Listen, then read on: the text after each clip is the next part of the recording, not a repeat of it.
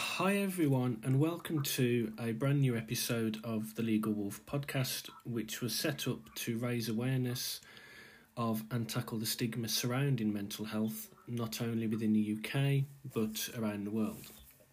Today I'm delighted to be joined by Dr. Simon Kihonye, who is the Director of Mental Health in Kenya. Good morning, Doctor. Good morning, Steve. So, first of all, Doctor, just for the listeners, would you be able to provide a bit of background about yourself and also the work that the Ministry of Health do in Kenya? Okay, thank you, Stephen, and all the listeners.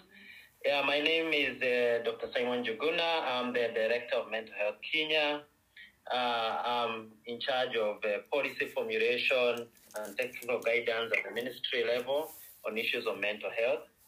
I have been in this role for the last 5 years, but I also worked at policy level for the last 10 years. By training a psychiatrist who has also been in the practice apart from doing administrative policy work. And what we are doing in Kenya right now is trying to ensure that we build up systems which are resilient, responsive, and are working on a human rights-based approach towards issues of mental health. We are actually implementing Quality Rights Mental Health Initiative in Kenya, which is an initiative by WHO. And this aims to bring a paradigm shift in the way we look at mental health, to bring an approach which is has a human rights touch, and bring a shift in the way services are provided, the services with a human rights approach, and they are recovery-oriented. Okay, wow, so it's very involved work in terms of implementing the WHO's quality rights initiatives. How do you go about implementing those quality rights? Yeah, that's very important because this has been a new initiative and bring a whole paradigm shift. We are bringing all stakeholders together, starting with people with lived experience, working with the human rights body or institutions, working with the caregivers, but then also bringing in the mental health professionals who are service providers, and also the policy makers. But then also bringing the general public, people from different aspects of life, people in the media, people who are big influencer in our society, people in the community, people in schools, especially medical training colleges, because we really need to have these put in the training curricula. And so we are trying as much as possible to bring as many people as possible to be part of this process so that we can influence the public, we can change the attitude, and also we can have people have the knowledge about this new approach in transforming mental health services. And have you noticed a change in how mental health is perceived with these quality rights being implemented, or is it too early to say at this stage? No, we have been in this process now. I think it's our second year, but we have seen quite some drastic changes. I would start by describing how mental health is perceived in Kenya. Yeah. When you talk about mental health in Kenya, people don't see the mental awareness, but they see the mental illness, which is more perceived or associated with a lot of socio-cultural attributes, myths, and also misconception. People, they don't see mental illness as a disease, or also see the mental health as a well-being, which every human being should have that kind of well-being. So they will have stereotypes and taboos, like it could be something associated with some social-cultural things which has happened, like you're bewitched or you are cursed. Others with a religious misconception will see you like you are possessed with demons, or you have done something wrong and then this is a punishment from a religious perspective. And so this tends to bring the aspect of discrimination to people with lived experience, not getting the right care, and human rights violation. But the conversation around the quality rights is bringing forth a new understanding about mental health. It's also bringing a new understanding about mental illness and issues about psychosocial, intellectual, and cognitive disabilities as issues which requires a health approach, a human approach, an approach which brings inclusions and be able to make these people be empowered to live independently. And so as a country, when we are doing this initiative, we are trying to educate people, reminding them as a country it's an obligation because we have ratified the Conventions of the Rights of Persons with Disability. It's also the good thing to do as human beings because mental health is for all of us. Mental illness can affect any one of us. And the way we would wish to be best treated is the way we should treat anyone else. And so this is bringing an opening up of this conversation, people trying to see, yes, things are different. But I would say as we go on more implementing the program, probably in 2 years, it would be the best time to assess the impact. But in terms of the feedbacks we are getting, we are on the right track. Okay, great. I mean, I have noticed from my conversations with a variety of people on this podcast that there still seems to be a distinction between physical health and mental health, whereas you can't have one without the other because they are both interlinked and they are both just as important as each other.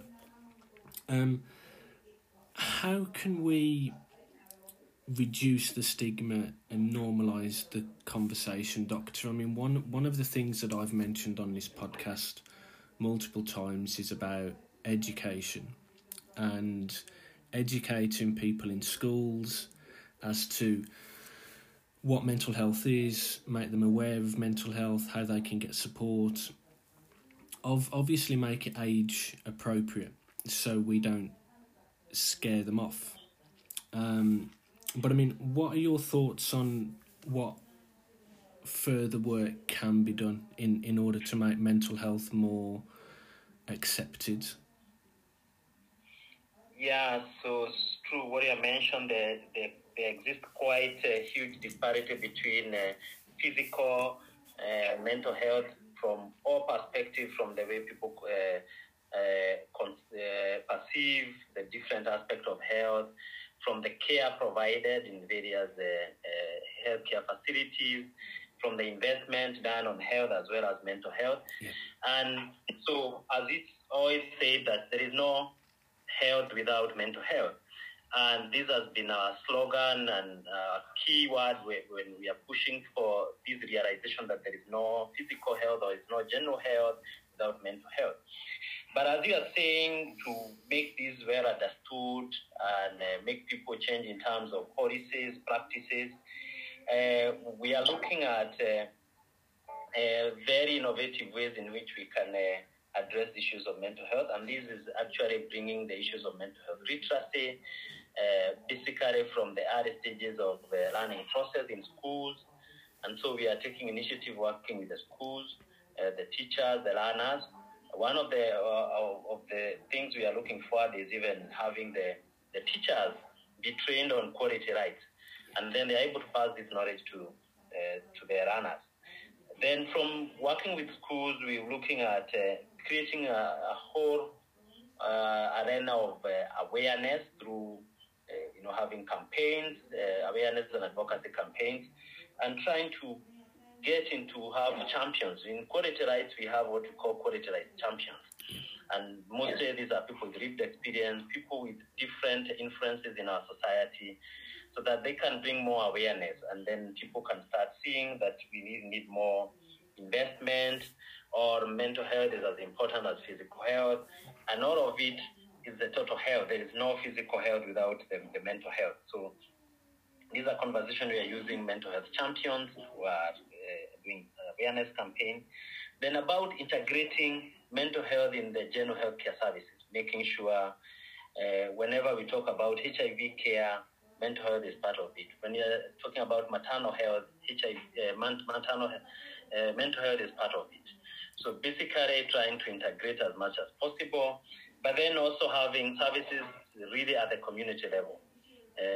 This is part of what we call the primary health care model in our country, where we want community mental health-based services, and working together with the people with lived experience to provide peer-to-peer support and also caregivers, so that we create that kind of a relationship where there is the people in the community, the people with lived experience, the healthcare providers working together and be able to realize that mental health is an integral part of health. So those are some of our initiatives. And we are very lucky that our president, His Excellency, has really supporting mental health. He has committed to support mental health. He set up a directive which led to a task force report last year. And then all Kenyans contributed towards what they want for mental health. And some of these are the issues also that people are saying that they want to see more awareness. They want to see more investment. They want to see mental health integrated. They want to see mental health at the community level. And so it looks like people are talking in one language. I think now is to move to doing more investment and bringing more people to undertake this work. Well, that sounds absolutely fantastic that the President is fully behind improving awareness around mental health, and the model that you described in terms of the primary care model, in terms of supporting the community, that sounds really good as well. And then another topic I would like to touch on in terms of reducing the stigma would be around film and TV. And in my experience of watching films on the television, they obviously have a big reach to people. And one of the things that I've noticed, which saddens me in a way, is that the first film that people think of when mental health is mentioned is One Flew Over the Cuckoo's Nest, which Jack Nicholson was in many, many years ago. Yet there's so many other films that promote mental health in a positive light, such as A Beautiful Mind, Last Christmas. There's the recent thing on Netflix called Social Dilemma. What are your thoughts in how we can portray mental health on the big screen and the small screen, Doctor? Yeah, that's really very important, and I think if you are to achieve a lot is to normalize around the conversation of mental health, to bring it in the terms of what really majority of the people like, especially the young people. One thing in our country, the majority of the people are the young people. They are the more affected by issues about mental health. And we know issues about media, issues about art, issues about entertainment. These are the areas where you can easily reach the young people. And you'll be able to get their attention. They will be able to come in big numbers. And so this is one of the strategies we are applying, trying to address the issue of stigma. And like in our country, we have had various programs, even in our quality rights program, especially to do with the media. We are using a lot of social media, conducting webinars.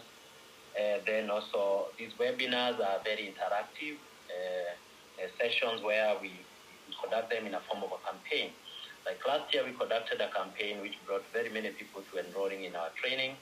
And this campaign involved, and then there are like places you provide for those people who are able to enroll or do best in the training. And then also you ask them to bring their various aspects like issues about art. They provide some art activities. We have held some sessions or open sessions where people are able to do poems. We have poets who are able to have spoken words, describing their experience and what they think about mental health. People exhibiting their drawings and their various artwork. We are also thinking about going to the schools where we can have some ethics competitions around issues of mental health.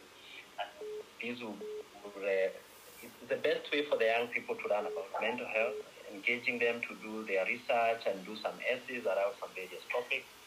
And so probably these are some of the ways to combat stigma. Then there are people who are highly known as media personality with big influence to their audience, and we are engaging these people. We did a radio campaign last year. We call it a Mental Health Minute, in where within that 1 minute we'll have a message on mental health. And these are radio programs with wide, listeners, and they come at the prime time. And so this is able to reach a wide audience, and we're having more people getting interested and enrolling even in the training. And then also people who are in the fashion industry, we have engaged some of the beauty pageants to be part of the champion of quality rights. And these are people whom the young people, thinking about fashions, about self-image, they really look upon these influencers, and they have been part and parcel of us trying to advocate and champion the aspect of quality rights and addressing the issues of stigma, people understanding what is human rights, issues of disability, and how we should be able to, from our language, from the way the care we give must be of quality, and the way we should empower people and have them included in our society. So these are some of the strategies we are using, and we are looking forward to working more with the media, especially the social media and also the radio broadcast. But then also creating films, have small films. Some of our Kenyans participated in the World Health Organization film festivals last year. They went to the various stages of the competition, but we have also been able to make some small videos even of our cabinet secretary, with the equivalent to the minister, other key personality in our society, just having a message. And these are messages which are very powerful when they get out to the community. And also people with lived experience, we have done videos, put them in our YouTube. Yeah. And this, I can say, I think is the way to reach the majority of the population, especially the young people. It's appealing, it's entertaining, it's making the conversation about mental health cool. Yeah. And we have many slogans in our country like it's okay not to be okay, using even tattoos to pass the message to the young people that mental health is just like any other aspect of health. It shouldn't be embraced, and we should treat people with mental illness and other form of psychosocial disability a lot of humanity, compassion, love, and make sure that their rights are respected and they're included in the society. Absolutely agree, and I also agree with your point in terms of when we try and talk to young people about mental health, we need to put it in a medium or a form that they can relate to. So obviously you have the YouTube videos, you've got the various types of social media, which I think is also key. And in regards to COVID-19, do you feel that mental health has become more talked about since COVID, because everyone seems to be in a similar position with the same anxieties and worries? Do you feel that this has accelerated the conversation around mental health, Doctor? Yeah, very good question, Steve. I think the COVID-19 pandemic has come in two ways. One, where it has really adversely impacted on people's mental health, and we are looking at even this being a big concern as we move into the future, in the new state of the living with the COVID-19 pandemic and also in the recovery. But then also it has brought opportunities apart from the negative impact in terms of bringing to the fore the conversation around mental health. In our country, mental health and psychosocial support is one of the key pillars within the National Task Force in addressing or responding to the COVID-19 pandemic. And I would tell you, at the beginning when this process started, I don't think it's one of the things which came into the people's mind. People thought about, point of entry, disease surveillance, issues about the various protocols, public health protocols. But within a short time, there was fear growing within the population, issues of contagion, issues about what may happen in terms of the losses which may come with the pandemic. Yeah. And it didn't take very long. Within a short time, a lot of focus was put on mental health, and it became one of the pillars of the response. And I can say we have seen fruits from that attention. We are seeing some investment, especially getting mental health professionals recruited into the response, especially counselors and psychologists, whom I would say in our country were not central to the healthcare professionals. Now we are seeing growing numbers of investment, recruiting them, training to provide the psychosocial support from all various levels. We're having people, even healthcare workers, really, whom sometimes they would focus in the areas of specialization, asking for psychosocial support.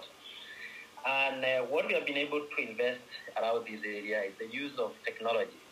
Yeah. The telemental health services have come in a big way to help us in terms of reaching a wide audience, providing training, providing psychosocial support. We're reducing risk, especially even to the people in the isolation area, their families, and also healthcare workers.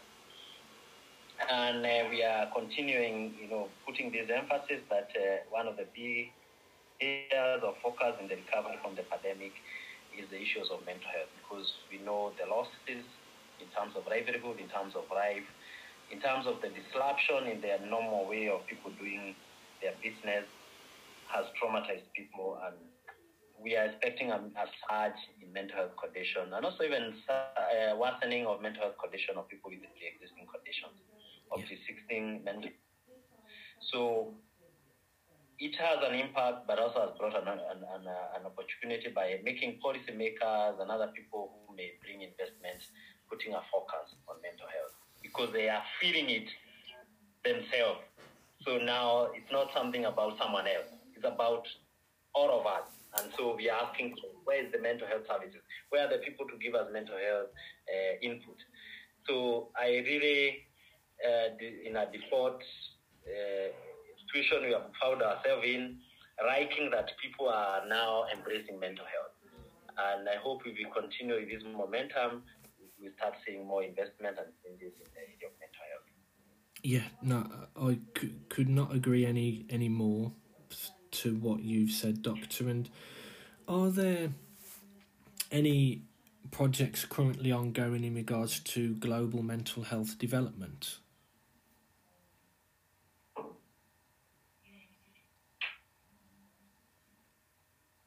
Yeah, we have quite a lot of projects going around the whole aspect about global mental health development. In terms of when we look at the project, the Quality Rights Project, we going to look beyond the implementation and try to have some research component to it in terms of trying to see the implementation science, trying to assess the impact in terms of the work we'll be doing in Quality Right Mental Health Initiative. Also trying to see the work happening right now with the mental health and psychosocial support during this time responding to the COVID-19 pandemic. And our aim is to try and see the kind of data we will deliver from the work which is ongoing. Can we be able to scale up this work? There's some of the work in terms of scaling up the work, and more than not scaling up the work in terms of informing practice and policies, especially with Quality Rights. We want to influence the policies towards community-based mental health services, transforming mental health services to have a more human rights approach and recovery-oriented kind of approach. We are also undertaking a major project, what we call the mental health investment case.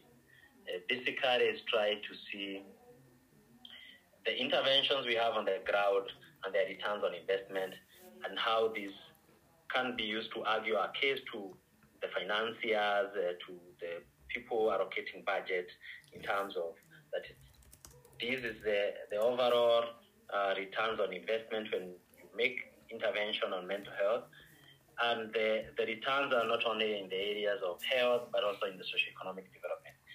So these are things we are really looking at, and also working within the big parameters of the SDG, Sustainable Development Goals, trying to see that mental health is not only looked at as a health issues, but a development issues. So we are really much working with the various, there's a caucus on SDG within the country, and it's advocating on many issues, investment, awareness, financing, and especially right now, our key agenda in the country is on universal health care. And so all these issues joined with the research we are doing and the surveys will not only inform the practice, but will also inform the policies, and will also help us to scale up the various projects we are taking, and also be able to work within the global mental health perspective. Fantastic. There sounds like there is a lot going on, which is really great to hear. And what would your future vision be, Doctor, as to how mental health is perceived, not only within Kenya, but around the world? Yeah, I would start to looking at the past, so that I can see what the kind of a future I'm seeing from where we are. Yeah. If I look at the past, when I got into working in the area of mental health, the conversation on mental health was unheard in this country. But now it's the one dominating our media. Our media conversation, I don't see 2-3 days going without a conversation around mental health. If you look in the social media, everyone is talking about mental health. And the shame which has been there, people are coming out saying, I've had the experience in terms of living with the mental health conditions. I'm feeling like my mental health is getting affected. So it's becoming a conversation. So I'm looking from where we are going. I can say I'm very hopeful. I'm looking at a future where I'm very hopeful. And I look at our vision within our Kenya mental health policy. Our vision is that we are looking at a future where mental health will be prioritized, and persons with mental health conditions will not be treated with any form of stigma and discrimination. So I'm seeing us realizing that a vision as soon as possible where we will transform mental health services, the issue of stigma will substantially come down, and it will become normal to talk about mental health. Yeah. And then also about mental wellness. We'll have more people coming out to speak for mental wellness in every other aspect, either in their workplace, whether it's a school, in a family. So I'm seeing mental health being more embraced, and actually that's my vision. As I've mentioned, what we have in our policy is that we're looking at a future where mental health is treated, mental illness or people with mental illness are not treated with any form of stigma and discrimination. And I think we are on a mission towards that vision. Yeah, no, absolutely. 100% agree with that. And by the sounds of it, with everything that you're doing, you're certainly making great strides to achieve that, Doctor. And just finally, I always like to end on a light-hearted question. And the question is that if you could sit down with anyone for one night, they'd be a very inspirational figure, either dead or alive, fiction or non-fiction, and you just had one night with them to talk to them, who would it be and why?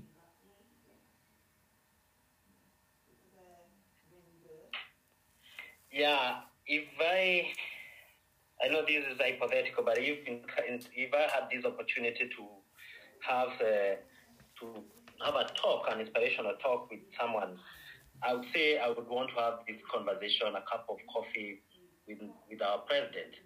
And our president is on his final term, and I'll ask him that I know you have had a commitment on mental health, and I would see before you leave office in the next 1 year, can we have a situation where it becomes like is a key slogan that there is no health without mental health, and have these embraced by all aspects about our politics, because politics in our country really are quite influential in a lot of things which happen. And we have to agree that politics are necessary towards making developments and making some achievement in mental health.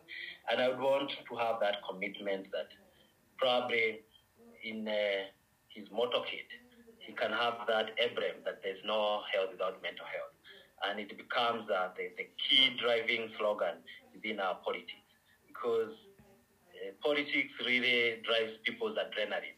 And probably if that is a slogan, probably would have the people's adrenaline driven in a positive way that they start making these call. We have the call from the population that we really need mental health. There is no health without mental health. There's no development without mental health.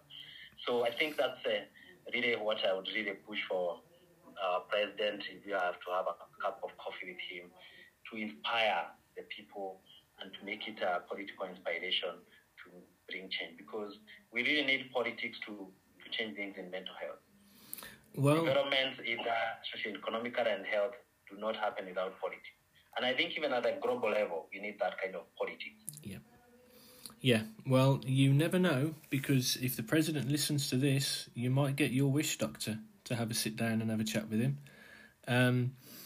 So I would just like to finish by thanking you for being a guest on this podcast and highlighting all the good work that you're doing within Kenya with the WHO Quality Rights Initiative, and that it's been an absolute pleasure having you on, Doctor, so thank you. So thank you, Stephen, for having me and this opportunity to talk to the audience that there is no health without mental health, and actually we need solidarity and we need to bring our politics to make change in mental health. And that concludes today's episode with Dr. Njuma, who is the Medical Director for the Ministry of Health in Kenya. Please feel free to leave a review if you enjoyed today's episode, and also like and follow the Legal Wolf LinkedIn and Instagram pages to stay right up to date with the latest content. Thank you.